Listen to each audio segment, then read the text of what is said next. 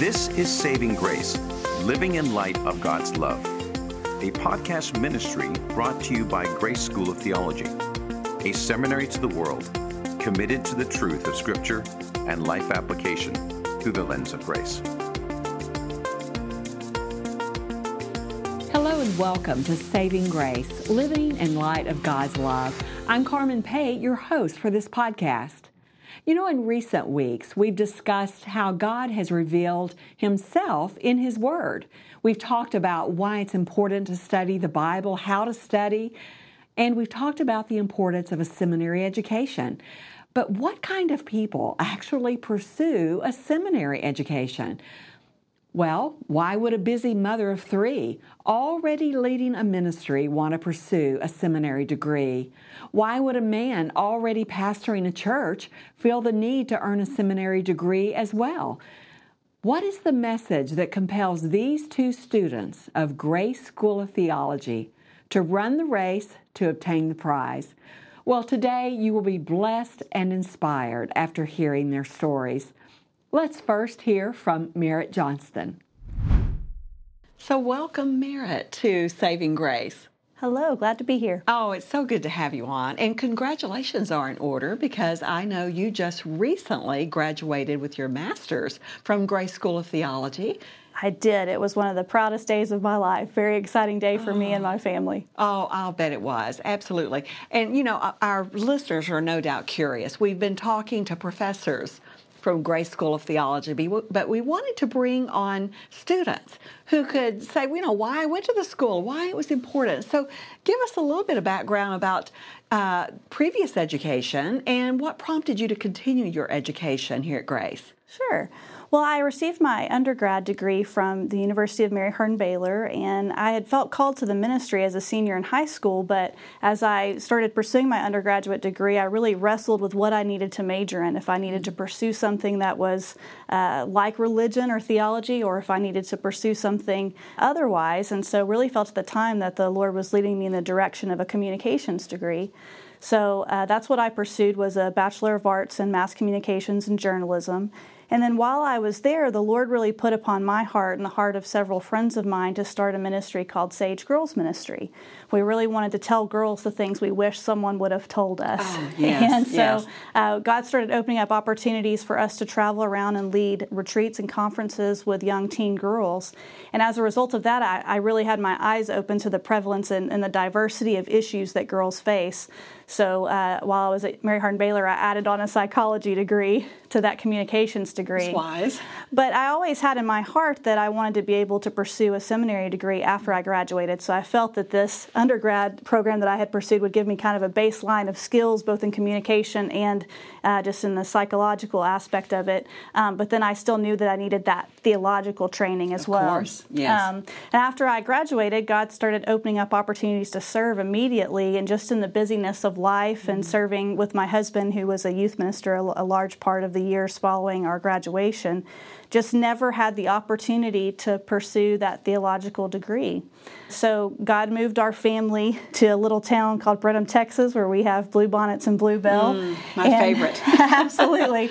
And so while we were there, just really began talking with my husband about this need to pursue a theological degree. I said, I really feel like I would be a much more effective minister if I had some extra training. And I love to teach the Bible. It's what I'm most passionate about, and wanted to make sure that I was presenting the Word of God accurately. Yes. And knew that I needed extra help to do that. There's only so much that commentaries and things can teach you. You really sometimes need someone to take you by the hand through these passages. Definitely. And equip you.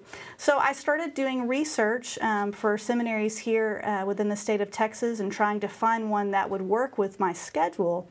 And my schedule was a busy one, a wife and a mother. Mother of three. And a minister. And so just really started praying through what can I do that will work with that schedule. I didn't want to sacrifice my ministry at home. Of course not. And so I was able to find Grace School of Theology. And as I started reading through what Grace believes, what Grace teaches, I knew that it resonated with what it was. But also just in their delivery method, the way that they deliver that education. I thought this is going to align with my family, and that we wouldn't have to pick up and move to a city, transplant ourselves in order for me to pursue a seminary degree that I could learn right there where we live. Yes, and as a mom of 3, that's a busy person on its own. So to add working on a degree, but did you find that it did work well for you and your schedule? Because I think that's important for listeners who go, I always wanted to pursue a degree, but I have kids and I'm busy at home. So did it really work for you? Absolutely, it did. I think Grace has done a great job of trying to make the education both accessible and attainable. Mm-hmm. Accessible in the sense that I had the option to come to one of our locations and attend class in person if I wanted, or to attend online. And that's primarily what I've done, because what I could do is get my kids put to bed at night, and then I basically take the mom hat off for a little bit and put the seminary student hat on and open up the computer, and I can engage right there with the class and continue that learning that I wanted.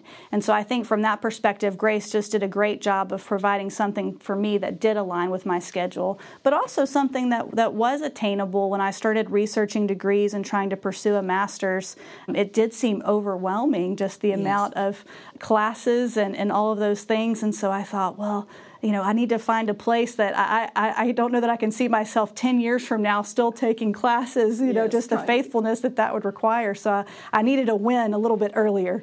And so that's been the great thing, too, about Grace, is that they have the classes in these quarter-type 8-week modules, so that, again, you can work it with your family's schedule, and it's not something that, if you start that you're in this process for months and months. It's something that, hey, I'm making this investment for a time period, and then can move on to the next course. Very doable with our day-to-day busy lives. That's wonderful. Very encouraging. You also mentioned that, of course, you were looking for a school that taught what you believed, what your beliefs aligned with. Let's talk about that. Sure.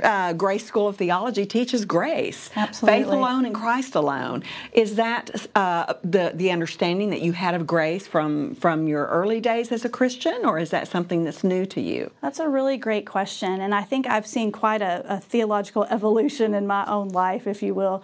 I grew up in a church that was very conservative, and they definitely did not teach a salvation by works type approach. But I can remember just having that kind of background of being taught that works were still important, though. They were definitely important, and so it kind of teetered on the edge of becoming a works-based salvation, so there was some confusion there. And so even for me, I can remember I was baptized at a very young age, and so as I grew older, as a middle school student, a high school student, I wrestled with doubt a lot. I can remember sitting in youth camp meetings and hearing the speaker say, well, if you don't know for 100%, if you're not 100%, that if you were to die tonight, and just asking those type of kind of emotion-inducing questions, and just clenching the seat and thinking, well, I don't know. I really don't know that I know. And really trying to ask my pastor and ask my family and ask others and really get to this place of peace about this particular issue. Yes. Then I can remember going to college, and there were people there that definitely brought another kind of set of works-oriented mentality to that this whole, well, you have to be able to evidence a person's salvation by their works, by their fruit, that if you do not see that, then that's a red flag. And so everything that I was hearing, even though people would quote passages like Ephesians 2:8 and 9 and say it's grace is a gift of God, there still always seemed to be this, but you also have to have. And so I just still continued to wrestle with that. And so I can remember in my young 20s sitting in our home, just reading in my Bible and just coming to this passage in Revelation, and it talks about that our names were written in the Lamb's Book of Life before the foundation of the world.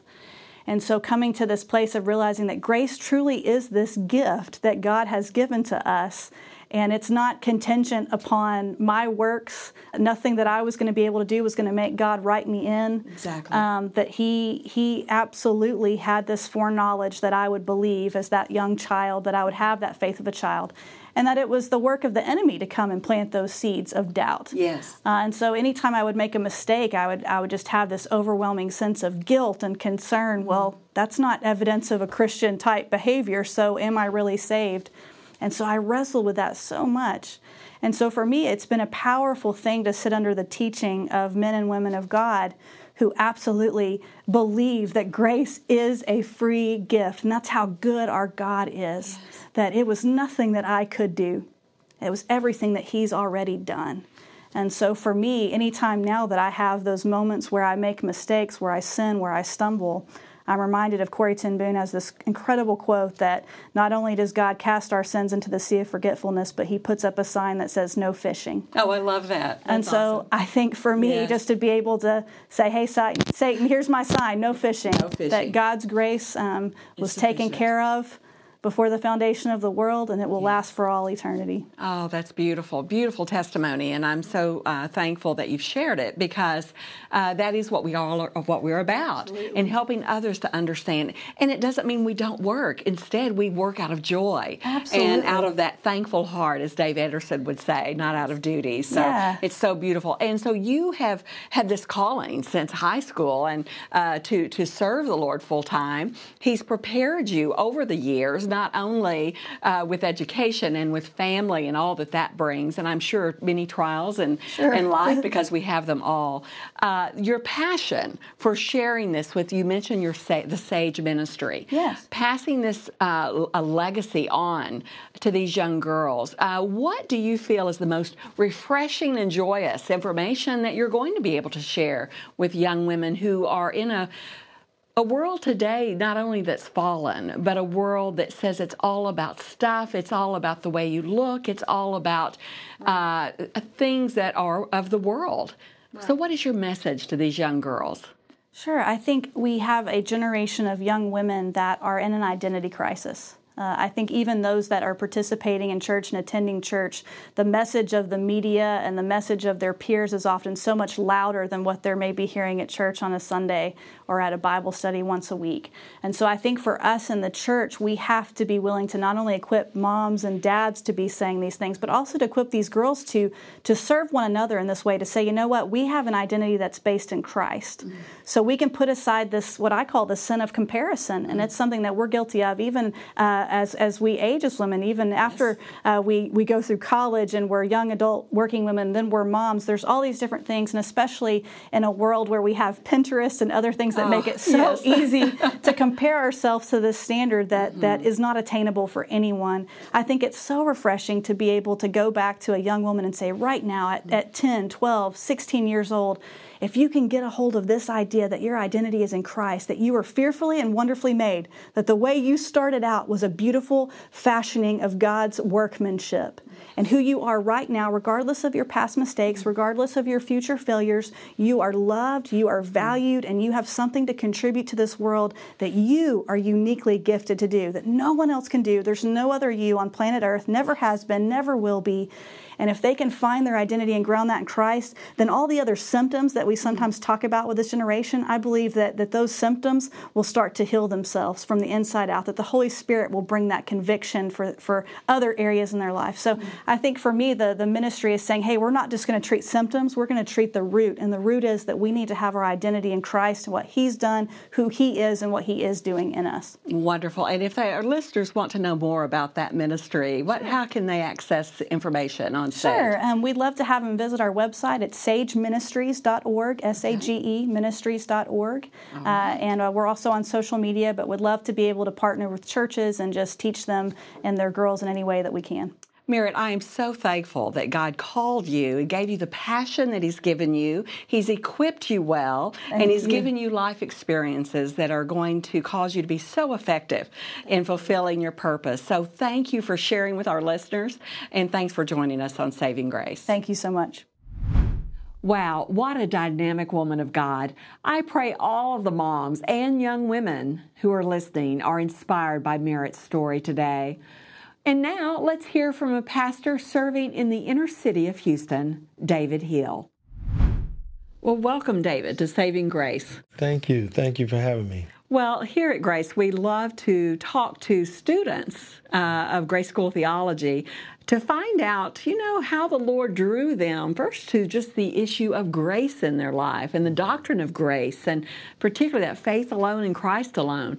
Tell us a little bit about how that came about for you in understanding God's grace in your life.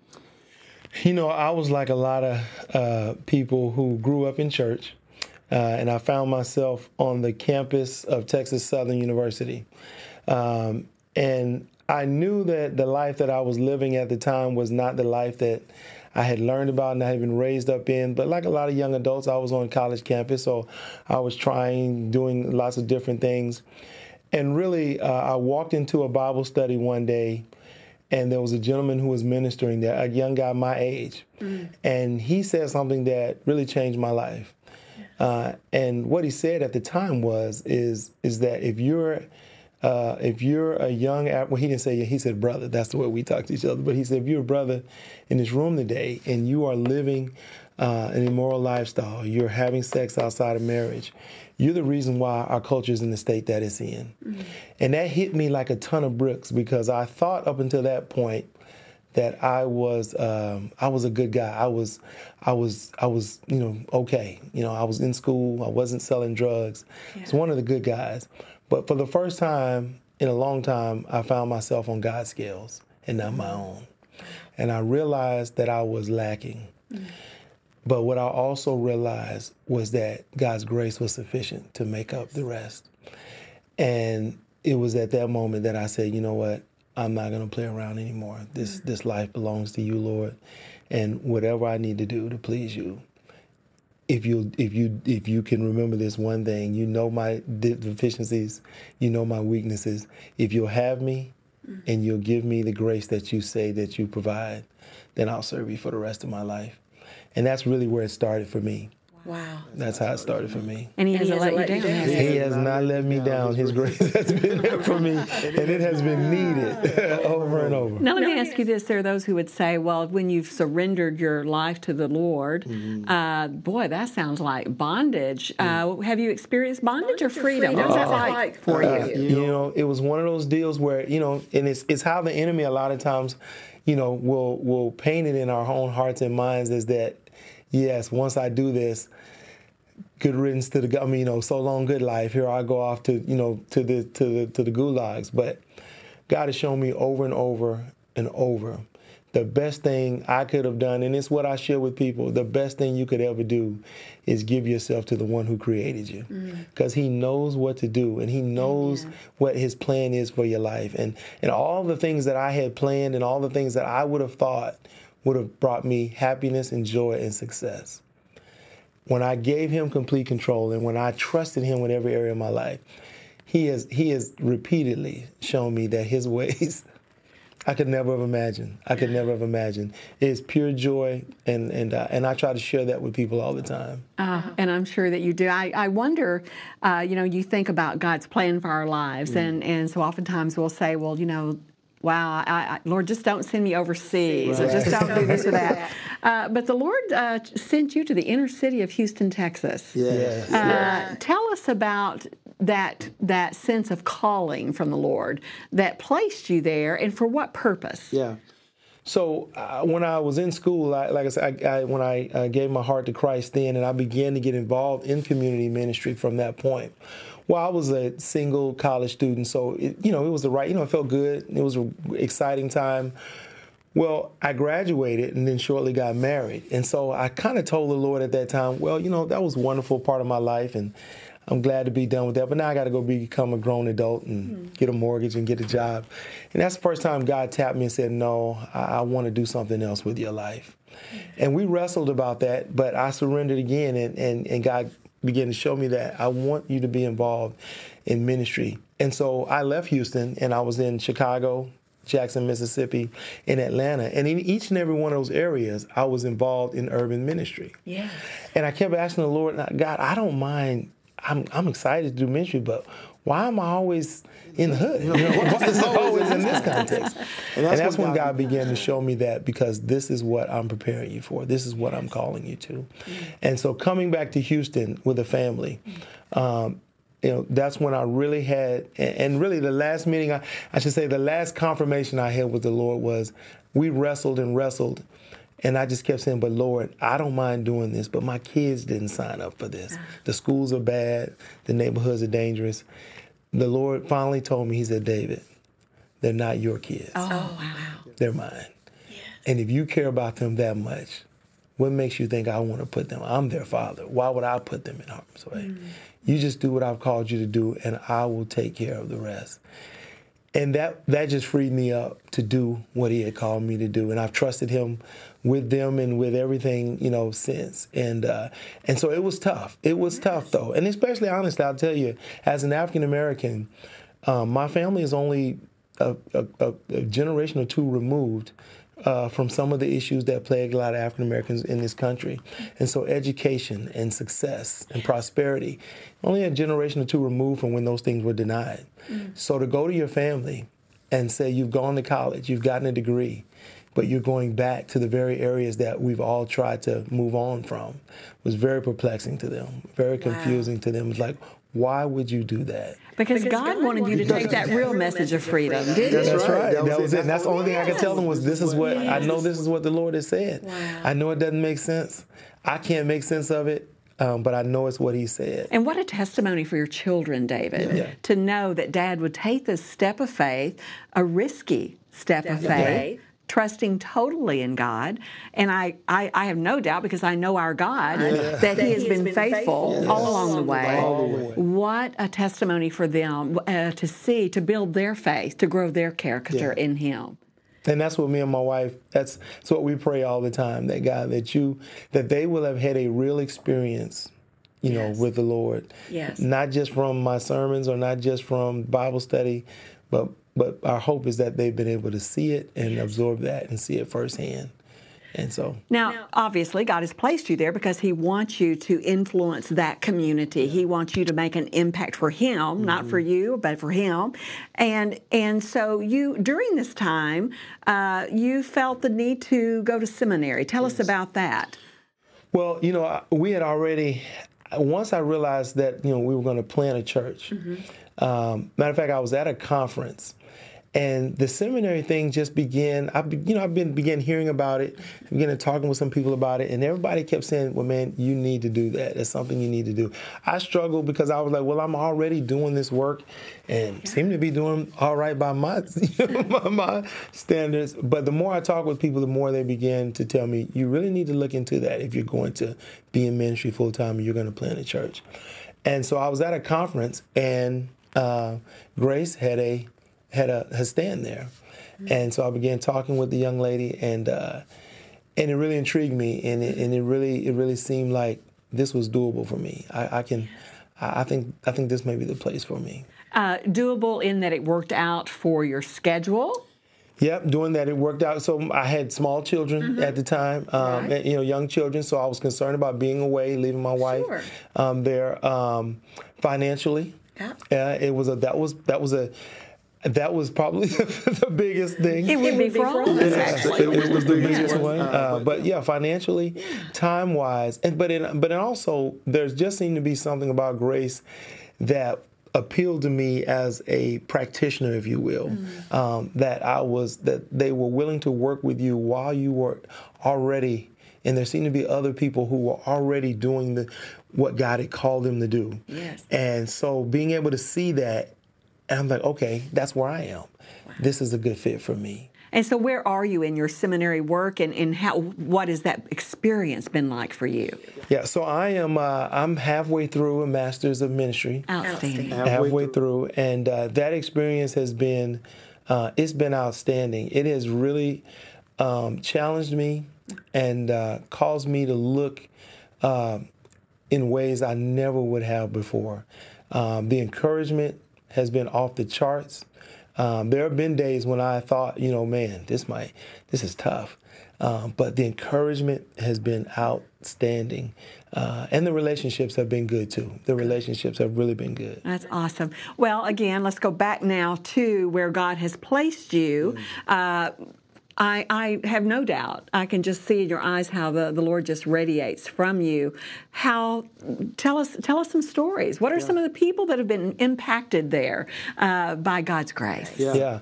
I tell you, one of the things I am most proud of, because we are built on kind of 4 core values: the resurrection of Christ, the reconciliation of races, the restoration of the family, and the rebuilding of community. Those are our pillars, and I am so excited. God, one, every year that we have been in existence, we have had a marriage in our community that our church, either from our church or that we've been able to facilitate in the community. And even some of those we've been able to do in the community, outside at a community garden in our area. A wedding you're talking about. An actual wedding. Okay. And some people when I tell them that, they're like, well, what's the big deal with that? Well, when 72% of African American children are born out of wedlock, that's a huge deal for us. Wow. That's a huge deal for us, that people in our community would be, and I would dare say that over 80% of our community is not married. Me and my wife are a very rarity for the kids in my community. What an example you're setting for them. And what we want to do is permeate, we want to reproduce that. And so every year when we have a marriage from somebody in our church or somebody in the community, it just speaks to that restoration that we feel God's called us to. In our church, we've had felons who've been released from prison. And matter of fact, one of the first marriages we had was a young man who came back to our community from prison after 15 years and wanted to turn his life around, did not want to go back to what he had been a part of. He was married. We were able to marry him with a young lady he met in our community, help him find a job. He is one of the core members of our church, and he is in the discipleship process and growing and being challenged and challenging us, in ways. Just stories like that where we've seen God restore and rebuild. And not just them, but he's done a work in us through them. Oh, of course. He's done a work in us through them. I think about the wedding example, and a wedding is to be a public demonstration of your covenant before God to this woman for life, or this man for life. So what a beautiful symbol, and as you present that publicly to this community of how important it is, not only to God, but to one another. And that's why we're so excited about it. And we're always excited about these families coming together and people coming back to the understanding that this is not a state mandate. This is a God mandate. Yes. This is what pleases the Lord, and helping them to understand that. And so we're always excited about that. Always excited about that. David, we all have baggage, and we all have been in places we're not proud of in our lives, and yet you're in a situation where you're in the midst of them carrying their baggage and dealing with what to do with it. And I can just imagine the wounded hearts, the broken spirits that are there. What kind of ministry outreach are you able to do with the means that you have to help address some of those? I think of the addicted. I think of the abused. Quite honestly, and that's why God designed, and that's we were talking earlier about trusting Him, and He knows what He's doing. Yes. And I think that's exactly why He has set us up in the way He has, because a lot of our ministry, it happens in the living room, in the kitchen, or in the yard, as we're doing other tasks, because we found we've had to meet people right where they are, and so there may be a knock on the door. Sometimes I got one this morning at 7:30 in the morning. Sometimes it's late at night. Sometimes it's a phone call to sit and be with them and to talk with them and minister to them and what's going on right now. My wife is such a beautiful illustration of this. There are mothers who have children, and she has a strong passion for motherhood and children, and she spends countless hours with them, helping mothers understand how they are to raise their children. Oh, beautiful. Titus 2 woman. Yes, and I just love watching her do that. And she gets up in the morning. Sometimes these mothers don't have transportation to get their kids to school, and so their kids they'll be on the verge of having to repeat. If they miss it, she'll get up and help ride with them to school, and then minister to them along the way, and to that mom on the way back home, and just countless things like that. But allowing people to come over and see how we raise our family, and that means the good and the bad. Of course. That means They get to see the kids fighting. That's right. The whole thing. So it's really just about us opening up our lives and living with them, and getting them to do the same. And then we explain to them, here's why we do this. Here's how me and my wife get along. We do have arguments. We do have fights. But here's how we resolve them, and here's how God's called us to live. And so a lot of it is spent, just kind of doing life together, but not in a way that excludes Christ, but where He's the center of it. He's the center of it. Absolutely. And He has to remain the center of your marriage, doesn't He? Yes. In order for you and your wife to stay effective in your community. Yes. So it's kind of to hold each other accountable, I guess. Yes. We and I thank God for my wife, all the time. She's a wonderful woman of God. And she has definitely helped me with that. She helps me stay balanced. She is the Holy Spirit in our house. There's no question about that. I love it. Okay, so just in our closing moments, there are probably those listening who are going, I've graduated from college, or I've graduated high school, and I have a ministry that I'm doing, but I'm not sure that I need seminary education. How would you encourage them? Do you think it's helpful for anyone that would pursue it? It is because there's always more to know.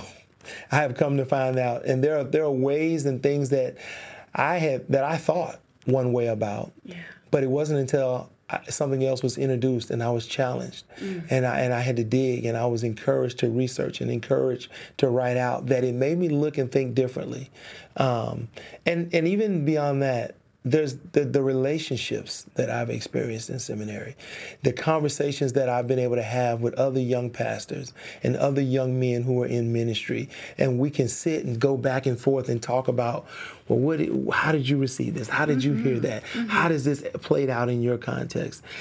Just the relationships and having that camaraderie in and of itself has been a wonderful, wonderful thing. But I'd be remiss if I said the instruction and the instructors. Those were relationships that I hope to have a lifetime. Oh, I'm sure you will. Those are relationships I hope to have a lifetime, because they have picked me up in my lowest. They picked me up in my lowest. I'll be honest with you. Well, God bless you for answering God's call to being obedient to Him. And I pray He continues to bless you richly in what you're doing, His work, where He's placed you, and that your family will be blessed as a result. Thank you for joining us, David. Thank you for having me. Thank you so much. God bless. Amen. We are excited about the ministry of David Hill. As a matter of fact, we visited his ministry and have a great video to share with you as well. And while you're there, you can also check out other incredible stories. Go to gsot.edu/stories. That's gsot.edu/stories. Check it out. Thanks again to both Merritt Johnston and David Hill. We hope today's discussion has opened your eyes to the opportunities that await those who desire to know God more intimately and to share His love and light in this dark world. We'd love to get your feedback. We've set up a couple of ways for you to communicate with us. Email your questions or your comments to savinggrace@gsot.edu. You can also follow us on Twitter. Our handle is @SavingGraceCast.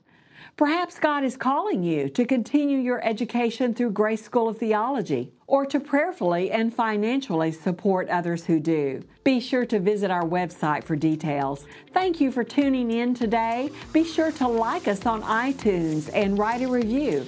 And remember, the love of Christ can never be earned and can never be lost. You have been listening to Saving Grace, a podcast ministry of Grace School of Theology. For more information, visit gsot.edu/savinggrace. Views expressed on this podcast may not always be the views of Grace School of Theology or its leadership.